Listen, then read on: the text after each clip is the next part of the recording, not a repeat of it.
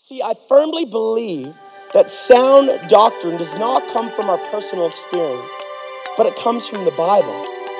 And as far as I know, none of us were alive when the Bible was written to throw our experience in there for the rest of history to read. So whether we like it or not, we must embrace what the Spirit did then, as well as what the Spirit wants to do now, without an agenda, but with expectation. To where we pray the most ancient prayer of the church, being, "Come, Holy Spirit."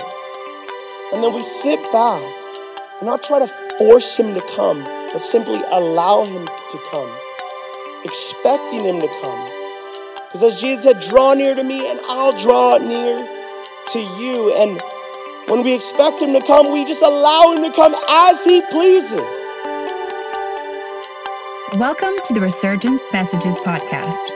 We gather and minister regularly for the purpose of reaching people, reviving churches, and releasing leaders. Our prayer is that this message will inspire you to arise for the kingdom of God. For more information on the ministry of Resurgence and how you can take part, check out liveresurgence.com. And why I'm stoked to be here with y'all tonight is, from what I've heard from Pastor Travis and Donovan, the word on the street is that y'all are hungry for more of the Holy Spirit. Is that true? Were they lying about you, or is that true? Come on, somebody say it's true. Okay, come on, say it's true. Oh, there we go. And if there's one thing that I'm passionate about talking about or needing more of in my life, my church and our world, it is the Holy Spirit. So with that, I want to read a text from the Apostle Paul, which is his opening introduction and greetings to the church in Thessalonica. And what I want us to do as we read is notice the things that the Apostle Paul highlights and honors in the Thessalonians and in their church. And the reason why I want us to notice them is because if we, being the church in Edmonton, the capital region, the church in Alberta, the church in Canada, if we could model ourselves after these things and be known for these things that are listed in regard to the Holy Spirit's ministry within the church of Thessalonians, man, if we could be like that, we would be in incredible shape for living in the current culture that we've been placed in. So let's take a look at the text tonight as I want to invite you to stand for the reading of God's word out of 1 Thessalonians verses 1 to 10. It says this: Paul and Silas and Timothy, to the church of the Thessalonians, in God the Father and our Lord Jesus Christ, grace and peace to you. Verse 2, we always thank God for all of you, mentioning you in our prayers.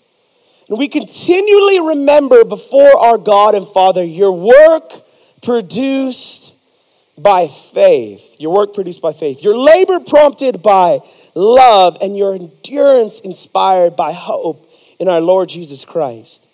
For we know, brothers, loved by God, that he has chosen you, because our gospel came to you not simply with words, and this was prayed in prayer tonight, not simply with words, but also with power, with the Holy Spirit, and with deep conviction. You know how we lived among you for your sake. You became imitators of us and of the Lord. In spite of suffering, you welcomed the message with the joy. Somebody say joy. Joy given by the Holy Spirit. And so you became a model to all the believers in Macedonia and Achaia. The Lord's message rang out from you, not only in Macedonia and Achaia. Your faith in God has become known everywhere. Therefore, we do not need to say anything about it, for they themselves report what kind of reception you gave us. They tell us how you turned God from idols to serve. They tell how you turned to God from idols to serve the living and true God, and to wait for his Son from heaven, whom raised from the dead, Jesus, who rescues us from the coming wrath. Let's pray one more time. God, we thank you so much for tonight and the things listed about this church in Thessalonica. And God, as we look to your word, would we learn how to model ourselves after that? and have more love for the Holy Spirit and more welcome in our hearts for his presence in our lives. So God, we thank you and bless you. In Jesus' name, everybody said, amen. All right, y'all can be seated. Okay, I got a question for all of you. Have you ever met someone that you wanted to be like? Have you ever met someone you wanted to be like? My man Chris right here, I want to be like my man Chris. Everybody say, hi, Chris. Say, you look good tonight, Chris. I heard less people saying that. Come on, help a brother out. You look good tonight, Chris. But have you ever met someone that you wanted to be like? Like when you take a look at their life, and all you see in them is, character qualities, virtues, and values that you were like, man, I want to be like that. Have you ever had anyone like that? We all nodded yes. And if you're like that, I am as well. I've met a few people that I'm like, man, I just want to emulate their lives. And I want to tell you about a specific person that I deeply respect. And his name is Brent Sellers. And he's a pastor at Rock Point Church, which is an Alliance church in Calgary. And how I got to know him is when we were both youth pastors, we both had a deep desire and passion to see God use high school students to help their friends come to know Jesus. See our students equipped and to go and reach their schools with the love of Jesus. And in some sense, we were both already doing that in our own ways, empowering our students to go tell their friends about Jesus. Seeing solid results from our youth. But I had heard about Brent and how he was running youth alphas in 7 high schools in Calgary. And I said to myself, man, that is legit. I got to meet this guy. So I hit him up on his email and took him out for lunch. And after the lunch, if I ever had a man crush on anyone, it would be Pastor Brent Sellers. Why? Because this dude's a man of God. And you see, over lunch, I just listened to him talk about his love for God and deep passion to reach people with God's love. And my heart is being moved. I'm getting inspired. I'm loving what I'm hearing. And that was about 7 years ago. And over the past 7 years, we, being James, myself, at a Pentecostal church, and Brent at an Alliance church, like you guys are coming together tonight, Alliance, many different denominations. I know it's not just the Alliance church or the Pentecostal church, but many different. But James at a Pentecostal church, Brent at an Alliance church. We began to partner to reach our city with God's love. Then we formed this thing called the 403 Network, which is a group of pastors and youth ministries from all across the city of Calgary that came together to have our students unite together on their school campuses to reach people with God's love. It was amazing. It was incredible. Many people came to know Jesus through, we had a few thousand people go through youth alphas in their schools. It was amazing. God moved. The Spirit moved. It was awesome. But the thing that amazed me so much is that if you went to a service at either my home church, First Assembly, or Brent's home church, Rock Point, well, to say the least, you'd probably have quite different experiences at either of our churches. And might even think, based upon our style or traditions, we might even believe perhaps different things. But not only that, if you met Brent or myself, well, again, you'd probably have quite different experiences because Brent and I could not be any more different. Personality, strengths, gifting, we are on the opposite sides of the spectrum. But you see, the crazy thing is that although I know who I am, love who I am, and thankful for God, how God has wired me, I have always longed to be more of a person like who Brent is. See, Brent, he's one of the most rock solid, integral, consistent, loving, kind, caring, compassionate, generous people I've ever met in my life. And in general, when I meet people from an Alliance church, they oftentimes look, live, and act with a lot of the same characteristics as Brent. And I don't know what you Alliance churches are feeding your people, but there must be something in the water by the Holy Spirit's ministry that produces a very, very high level of character and integrity, work ethic, and generosity, which if you look at the scriptures sounds much like the church in Thessalonica. Just check out the list in verse 3 that Paul congratulates and honors them on. The first thing is this: works produced by faith. Man, if there's one thing I know about the Alliance crews, they're hard workers. Nose to the grindstone, doing the hard work that all stems from a faith in Christ and his word that they live by and adore. Second thing, your labor prompted by love. Man, Brent, Alliance Church members, Baptist members, all of y'all have got to be some of the most loving people on the planet. When I go into Alliance Church, the kindness, the hospitality, the generosity, and the love you have in sending missionaries, raising up leaders, building nonprofits to help the community. Man, in my opinion, the Alliance Church's labor prompted by love is unmatched by many. But then the third thing, your endurance inspired by hope in the Lord Jesus Christ. Man, the faithfulness, consistency, longevity that is produced in a person who is raised in an Alliance Church, it's incredible. And man, I admire it so much.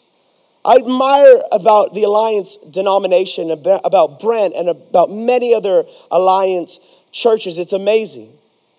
But you see, as any good friendship is two ways and has interactions and exchange, on the flip side, Brent or my other Alliance friends, when they observe my life or in general my church, or perhaps let's say charismatic churches or Pentecostal churches, what they say is, Matt, James, the joy, the power, the conviction of the Spirit when we walk into your circles, your environment, when the word's preached at your church, they say, man, that's the stuff we, being myself, Brent saying this, and the Alliance churches, man, we want more of that. And I'm like, really?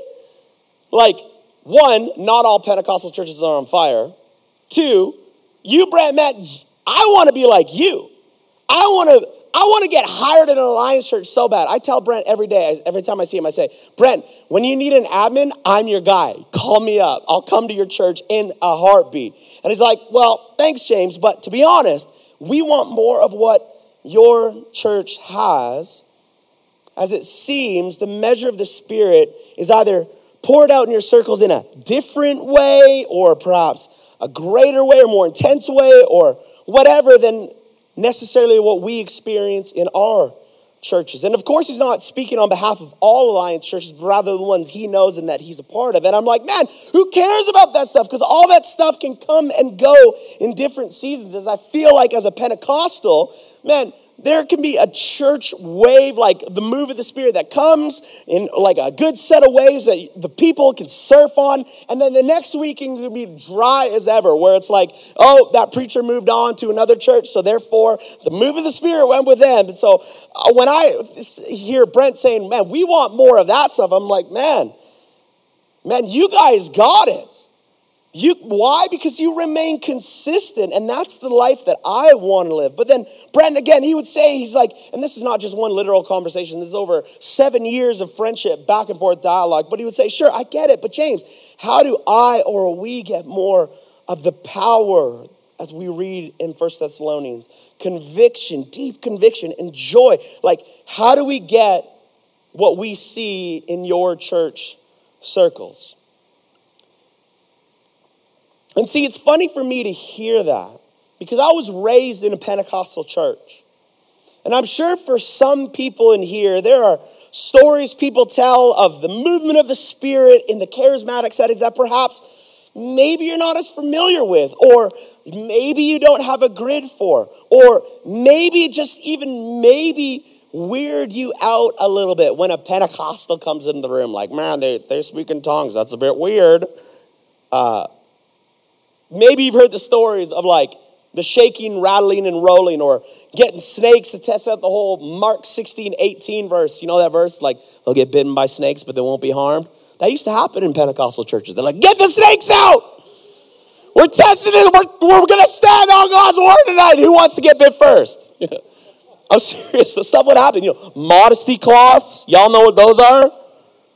Does anybody know what a modesty cloth is? Get slain in the Spirit and you're showing some midriff, so they like lay a cloth over you. Come on, Jeremy. I've put modesty cloths over Jeremy all the time. That guy's got to start wearing more modest clothes. You know what I'm saying? Fire tunnels, things and the like, and where your logical mind is like, man, fam, if that's what Brent is saying that he wants, he's like, I'm good. I'm okay. Count me out. And trust me, I get that sometimes the movement of the Spirit can be a bit jarring at times. But for me, as funny as it sounds in my life, those crazy encounters, that's just a Wednesday in my church family. The power, the miracles, the movement of the Spirit. See, I've been in the room where metal plates and screws from surgery have been dissolved in somebody's body where you can feel it disappear. I've been in the room where a cloud of gold dust appears just over there, then on people. Like, it's wild. I've been in the room where people are thrown across the room by the power of the Spirit. I've been in the room where people are getting slain in the Spirit, like the whole, like Benny Hinn thing. Have you seen that YouTube video? Let the bodies hit the floor. Have you seen that one? Have you seen it? Has anybody seen that YouTube video? Pastor Travis has. Okay. Like, I've been in the room when that has been happening. That's happened to me. I was at a camp called Alberta Beach, not too far from here, and this pastor guy named Dwayne Gaber, he didn't push me, he didn't do nothing. He just said, be filled with the Spirit. And I dropped like a ton of bricks. It's never happened again since then. I've been wanting it, but God said, let's move you on to some different things. That's totally fine. But I've been in the room when that's happened. I've been in the room where broken bones have been healed. I've been in the room where the gifts of the Spirit are moving, like the prophetic and the word of knowledge, to the point where people's birthdays, addresses, names are being called out by a prophet. And it's not some Maury or Jerry Springer show set up like, ha, you've been dealing with this. We know. No. It's the real power of the Spirit moving. I've been in the room where the joy of the Lord breaks out and people start laughing uncontrollably. I've been in the room where the conviction of the Spirit is so thick, people can barely lift themselves up off the floor. Because the fear of God. They're hiding under chairs. I've been in the room where that's happened. That's my world that I grew up in. And yet, when I talk with Brent, what I want is like, man, I want what the Alliance Church has, being works produced by faith, labor prompted by love, and endurance inspired by hope. And why? Because me as a Pentecostal, well, sometimes we have the tendency to burn hot for a year, then burn out, fail morally, or go off the rails doctrinally. And if you go and study revival history in the church in the world, most of the Pentecostal charismatic renewals or revivals, or whatever you want to call a move of God, most of their leaders either burnt out, failed morally, or went off the rails theologically. And again, that's just a kind of a normal day in my world. I got hired at a church at First Assembly, and then 6 months later, the pastor had an affair. And I was like, sweet, this is what I signed up for, God? This is awesome. It's not awesome. And it's kind of why I'm drawn to Alliance churches, because they're so consistent, so biblically based. But yet Brent is saying, he's like, no, we as the Alliance Fellowship, and I know your old superintendent wanted the same thing. He's like, man, we want a Pentecost type move of the Spirit in our churches. Now, obviously they don't want the burnout, moral failings, or poor doctrine, but the power, the joy, and conviction of the Spirit that oftentimes can be commonly represented, perhaps like the New Testament church, in a charismatic setting. See, Brent's like, we want more of that, because it doesn't necessarily happen often at his church in the way it perhaps does at a charismatic church. And now I will say this, in most Pentecostal churches these days, it ain't happening either.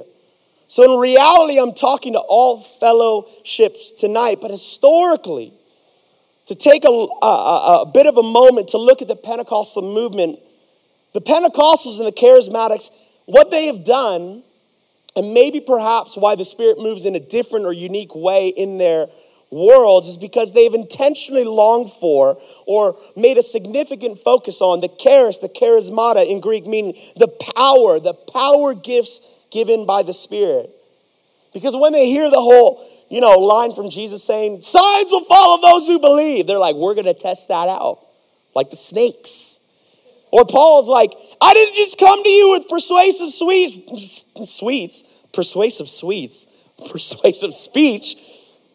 but with power.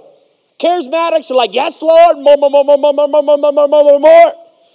And man, if anyone reads the books of Acts, the book of Acts, and in the New Testament, there were some crazy things that happened because for the early church, the gospel that came to their world was not simply preached with words, but with power on a regular basis.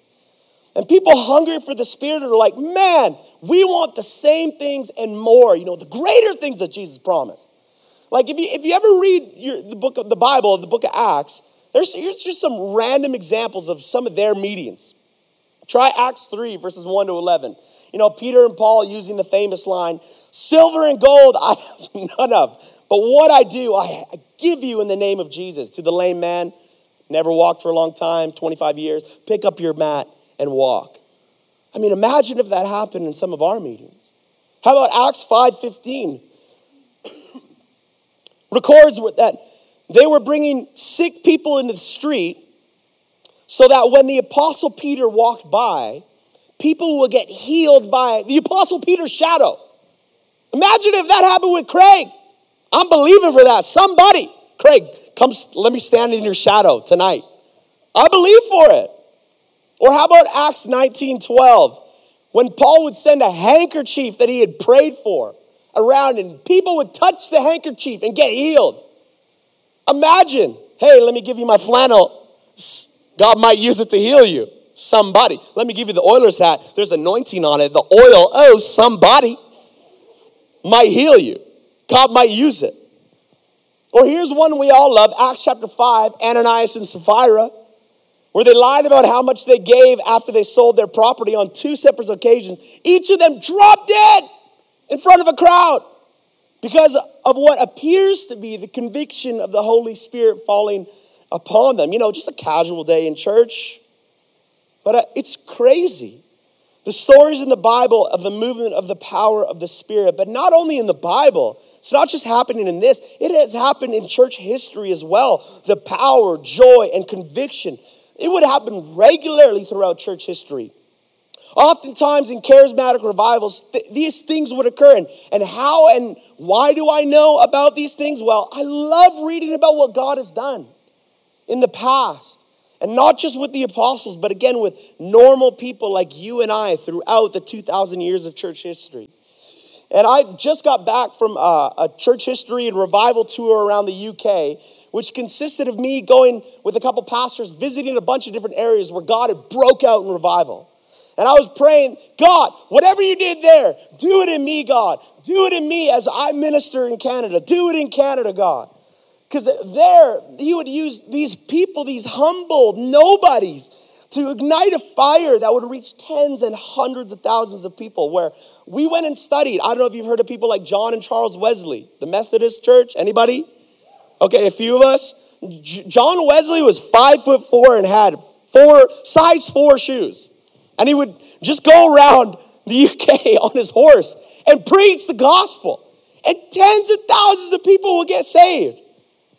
Or how about Charles Finney? Anybody heard of Charles Finney? Okay, we got one revivalist in the front, Pastor Craig, somebody. Or how about St. Patrick in Dublin? Anybody? St. Patrick's Day, come on, you all know who he is. Come on! Or Evan Roberts in Wales.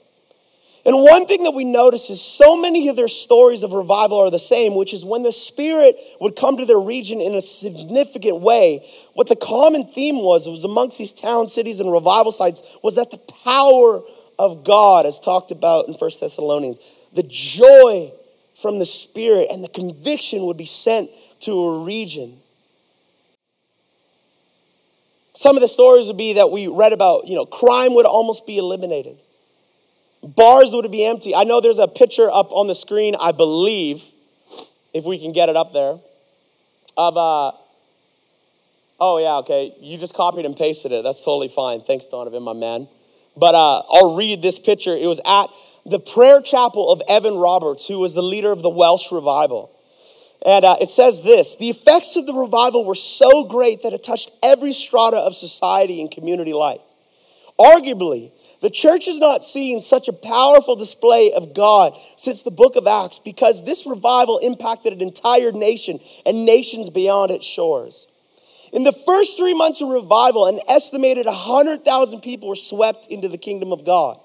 The principality of Wales was blanketed with a thick cloud of his glory. Judges were given white gloves to signify that crime was eradicated, which also meant that police stations were empty. Pubs, too, were empty. Likewise, football stadiums were empty because the football players were all in prayer meetings. I mean, just imagine if the Oilers weren't playing tonight and they were here at Resurgence. That's revival, somebody. I'm believing for it. I mean, keep reading. Man, the trains coming into Wales would ring with the praises of God. In every compartment, as songs of the redeemed were heard everywhere. In the coal mines, hundreds of feet below the surface, tough coal miners would cry out to God. In homes, families would gather to pray, and God was everywhere in the nation, turned God like nothing we have ever seen in modern times. Yes, the nation of Wales was in the throes of a great New Testament revival. And this is just one revival. It's just one example of revival. But man, there are so many other ones. Like stories of revival in the States with Jonathan Edwards or George Whitefield. Like here's a crazy one. When they were having a revival in New York City, when a ship would be coming over from the UK and get into a certain proximity of the harbor of New York City, what they would do is they would send a telegram to the shore saying, get chaplains and priests and pastors ready to pray. The sailors have come under such a deep conviction they can't get off the deck. We need you guys to pray. Just within a certain proximity. I don't know about you, but I didn't feel more conviction walking up to, my church last week. I don't know. That's not true. I definitely did, but you know what I'm saying. Sorry, I was about to say, never mind. But stories of revival, man, not just there. How about in our very own nation? Has anybody heard of the Toronto Blessing? Okay, a few of us in here. Man, it took place at this church called Toronto Airport Church in 1994 to 96, which birthed other revivals in the UK at Holy Trinity Brompton. The church that started Alpha with Nicky Gumbel. Or as well as anybody heard of the church called Bethel in Redding, California? Yeah, where their revival started was at the Toronto Blessing. And one of the things that broke out there was the joy of the Lord. And now, I get it. Joy in some ways has been thrown shade at when it comes to an experience of joy in a charismatic church. As it can be sometimes seen as weird or inappropriate. And it doesn't seem like it's taking a moment seriously. And say what you will about it. But joy was given there like it was given in the church in Thessalonica. Listen up, verse 6, Holy Spirit said, in the midst of severe suffering, the Holy Spirit gave them joy. Joy. And obviously we know that joy is much more than an outward laughter. But oftentimes in revival history, when joy comes, laughter comes, as laughter is good medicine for the soul. And for whatever reason, in charismatic churches, call it weird, but this sometimes tends to happen a decent amount where just people just start laughing. So it's a bit crazy, Tyler. I know. It's crazy, bro. But it just starts happening. No comedian, no witty preacher, just the joy of the Holy Spirit. And these things tend to happen in churches that are hungry. And is it a bit weird sometimes? Sure. But yet there's still something great about any of the things that I listed off, because when the Holy Spirit moves, oftentimes it comes with a great mystery. When I was at Bethel and that, I don't know if you've seen the video, the whole glory cloud, like the gold dust wandering around. It was the wildest thing I've ever seen. And Bill Johnson, he just gets up there really calmly. He's like, sometimes God gives you signs that make you wonder. And just an awe and reverence for the presence of God was in that room like nobody's business. I've never been in a room more in awe and reverence of God. And when I tell these stories to my friends and friends at different churches, friends in different denominations, they're like, man, what those things are, we're hungry for that. We want that. And when I'm talking to my friends from Alliance churches, I'm like, man, well, why don't you guys have it or go after it? Why not? And see, at times, I've wondered specifically about their churches across Canada. I've wondered, it's like, man, Alliance churches are so legit. They are so primed and ready for a revival. They are like the perfect wineskin to steward a revival. They have sound doctrine, solid small group networks, strong family systems. But they maybe perhaps, at least the churches in Calgary, aren't necessarily seeing it. Why? I've wondered. And not just Alliance churches, but churches in general across our nation. And in my wondering and in my conversations with them, I've observed in their church That their gatherings, yeah, it's true. There's a longing and a hunger for things that they haven't seen yet. And I've always wondered why. Why, specifically in Alliance churches, is it not breaking out more often? Because if you read about their founder, A.B. Simpson, has anybody heard of A.B. Simpson? All the Alliance churches said amen? Okay, Pastor Craig, he's still with me. Thank you. A.B. Simpson, he was a revivalist. Man, this dude is what you would call a crazy charismatic. Listen to this description of him. Plagued by illness for much of his life since his childhood, Simpson believed he experienced divine healing after understanding it to be a part of the blessing of abiding in Christ as life and healing. He emphasized healing in his fourfold gospel and usually devoted one meeting a week for teaching and testimony and prayer on these lines. Although such teaching isolated him and the Christian and Ministers Alliance from the mainline churches that are either did not emphasize or outright rejected healing, Simpson was still uncompromising in his beliefs. See, the founder of the Alliance denomination, this dude was praying for miracles every week. He was having revival meetings on the regular basis to see an outpouring of the Spirit. And in founding the Christian and Missionary Alliance, he made this a priority in the ministries that he oversaw. So I asked my friends, I'm like, man, why don't you guys go after that stuff as much anymore? Asking for the power of God to descend and supernatural healings to be poured out. Why not? And in my study to find out, which was inspired by many conversations with Alliance pastors, I came across a paper by John A. Bertone, in which was explaining a common saying in Alliance churches, which is not just in Alliance churches, this is in many different churches, which maybe you've heard it, maybe you haven't, but the saying goes, seek not, forbid not. Has anybody heard that? Okay, Pastor Craig, my man Craig, he's with me tonight. Has anybody heard that? Seek not, forbid not. So in his opening statement, John, he says this. In 1963, he wrote a paper for the Ambrose University, which is the Alliance University in Calgary. In 1963, the Christian and Missionary Alliance issued an official statement regarding the gift of tongues in response to the charismatic and Pentecostal movements. It was an appeal to Alliance pastors and laity to reject the initial evidence doctrine and to maintain an attitude toward tongue speaking of seek not, forbid not.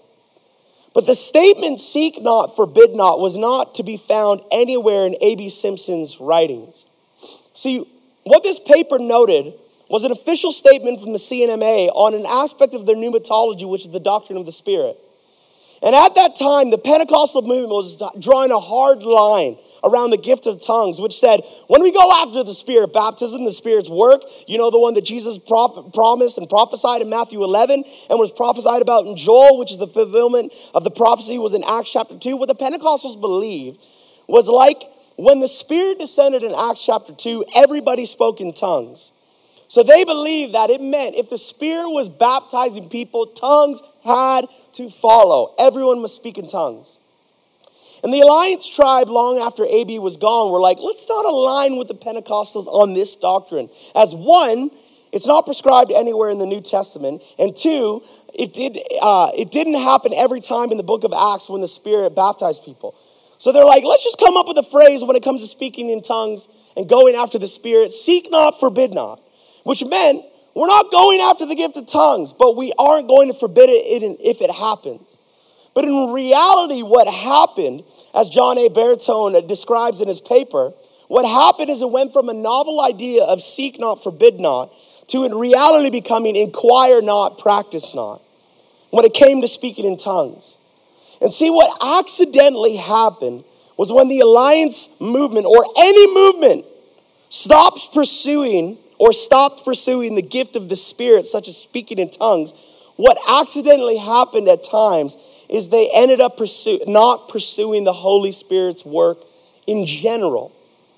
And why did they do this? Well, I don't know. To be honest, I don't know. But if I had a guess, it would come down to the reality that the Holy Spirit is unpredictable and definitely not safe.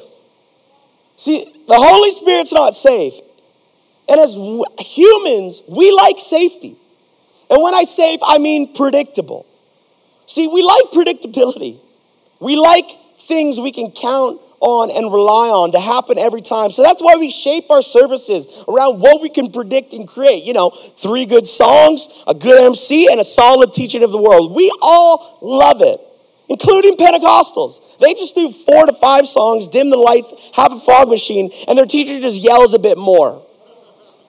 See, we all love predictability. We all love consistency.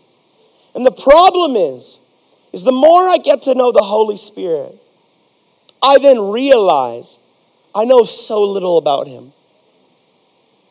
As much as there is so much more to learn about him. And this is just the reality. When it comes to having a relationship with the Holy Spirit, you come to understand that he moves and flows like the wind, like a dove, or like a river which flows through the path of least resistance.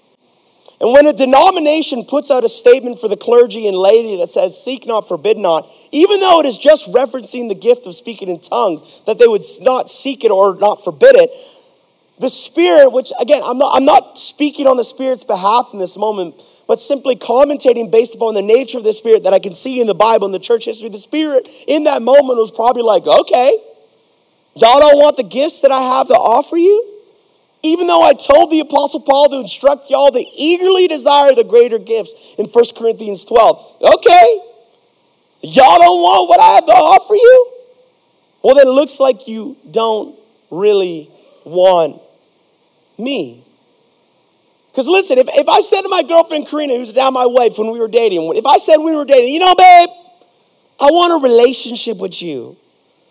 But listen, there's some things about you that, some people love, I will admit. But hear my heart when I'm saying this. Well, it's just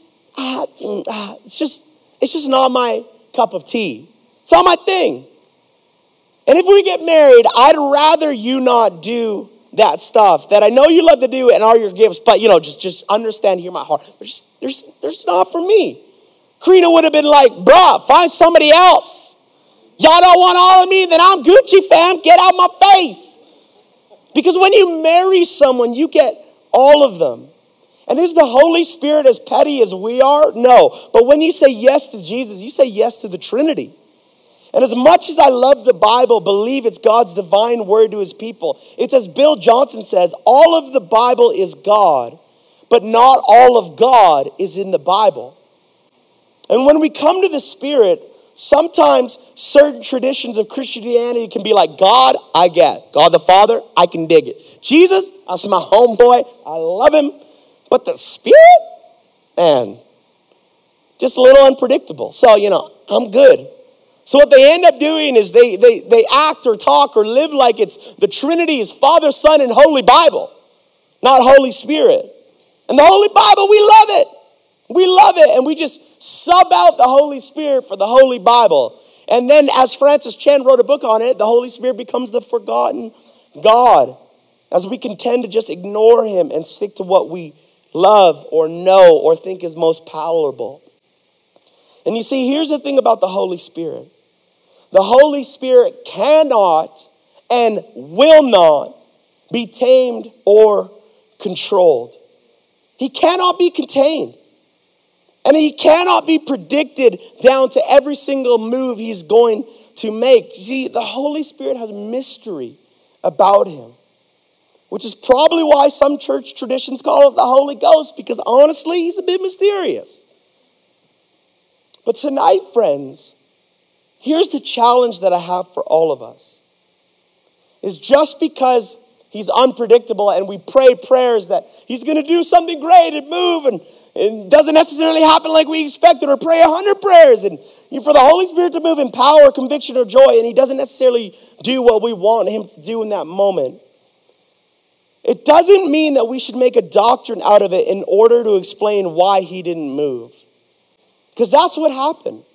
See, Spirit ain't moving like he was with A.B. Simpson or William Seymour at Azusa Street. The gift of tongues isn't happening as frequently anymore. Let's just create a doctrine or a slogan or a saying out of seek not, forbid not. And what it did was simply take the focus off the Holy Spirit and his gifts. Why? So that we don't have to feel bad when he doesn't show up like we expect him to. Because tongues doesn't happen every time we pray for the gift of tongues to come. See, I firmly believe that sound doctrine does not come from our personal experience, but it comes from the Bible. And as far as I know, none of us were alive when the Bible was written to throw our experience in there for the rest of history to read. So whether we like it or not, we must embrace what the Spirit did then, as well as what the Spirit wants to do now, without an agenda, but with expectation. To where we pray the most ancient prayer of the church, being, "Come, Holy Spirit." And then we sit back and not try to force him to come, but simply allow him to come, expecting him to come. Because as Jesus said, "Draw near to me and I'll draw near to you." And when we expect him to come, we just allow him to come as he pleases. And if it doesn't look like the way we want, we then say thank you anyways. Because if he chooses to move in a significant or unusual way, we sure aren't going to take the credit for it. So why take the blame and make a doctrine that explains things away in our lives? And here's the reality, is me going to these revival sites and longing for something like that. It doesn't mean that every time I pray, I'm like, "God, give me what you did there." I'm saying, "God, give me something new. God, I want to see new history written." And here's the reality that I've learned in my life with the Holy Spirit, is that some of the most powerful encounters with the Holy Spirit were some of the most normal, calm, and peaceful environments in the world. So what I want us to learn tonight is, when it comes to the Holy Spirit, why not just say in our hearts and in our lives, "Okay, Holy Spirit, I trust that you know how to move and when to move. And you know the hearts in this room best. And whether it be that maybe some in here aren't ready for you, or maybe they're uncomfortable with you, or maybe they just plain old don't want the Holy Spirit, whatever it is, God, Holy Spirit, I trust you to move as you see fit." And here's the thing, is the Holy Spirit, again, he isn't something we can necessarily predict or snap our fingers, as he's not a cosmic vending machine we put our coins in and then he pops out, miracles. No. The Holy Spirit is a person that we can have a relationship with and get to know the character of the Holy Spirit and the way in which he operates, being countless ways. But in reality, if we could sum up his ways and narrow it down to 3 categories, it would be what we saw in this text. The word didn't come to you with just words, but with power from the Holy Spirit, with deep conviction and joy. Because again, if we go and read throughout the scripture, most of the environments that the Spirit moved, it would land in one of those 3 categories. And the question I have for all of us tonight as the band returns to the stage is, do we want it? Do we want that? Do we want his power, his conviction, and his joy, or whatever he wants to do? Do we want it? Do we genuinely want it? What do we want? What do we want? Do we want a relationship with him? Because if we want a pretty little perfect God that we can control, go worship a wooden idol that's you carved. If you want a pretty little king of the universe that looks a lot like you, because that's oftentimes how we shape God or the Holy Spirit, is we want them to act like us. If you want that, then just go join the secular humanist group, that humans are the king of their way of life. But if you want a real, raw, supernatural power, conviction, and joy of the Spirit, then if you want that and you're here tonight, you came to the right place. But only if you want it. Only if you want it. And what I'm not trying to get you to think is, oh, the more I want him, the more I'll strive and try and earn, and the more I'll scream and dance and yell, the more I will get him. No. That's not what I'm trying to do, as that is not how relationships work. I don't dance, scream, or yell at my wife to get her to do something for me. But rather, I just invite her to be in relationship with me. And it's the same with the Spirit. As we journey with him day by day, all we have to do is simply invite him to come. To come, Holy Spirit. And the result is the relationship with him will grow deeper and deeper, and the friendship will grow greater and greater. Then what happens is, when you're friends with him, he comes more often. He moves more often. He works in the way that he does through power, conviction, and joy more often. Why? Because when you're his friend, he knows he's welcome in your environment. He's welcome in your midst. So tonight, could we say that? That he's genuinely welcome? Could we say in our lives that we're genuinely like, anytime, Holy Spirit, give me your conviction. I'm ready for it anytime. Could we genuinely say that? Could we genuinely say, like the church at Thessalonica, in the midst of severe suffering, anytime, Holy Spirit, give me your joy? Could we genuinely say that? Anytime, Holy Spirit, whatever way you want to move in power, go for it. Even if it's unusual or something I can't explain. Anytime, Holy Spirit. What do we want? What do we want?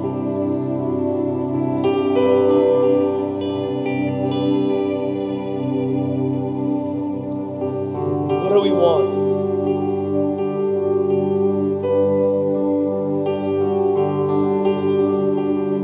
Because I know in my life, I need more of the Holy Spirit.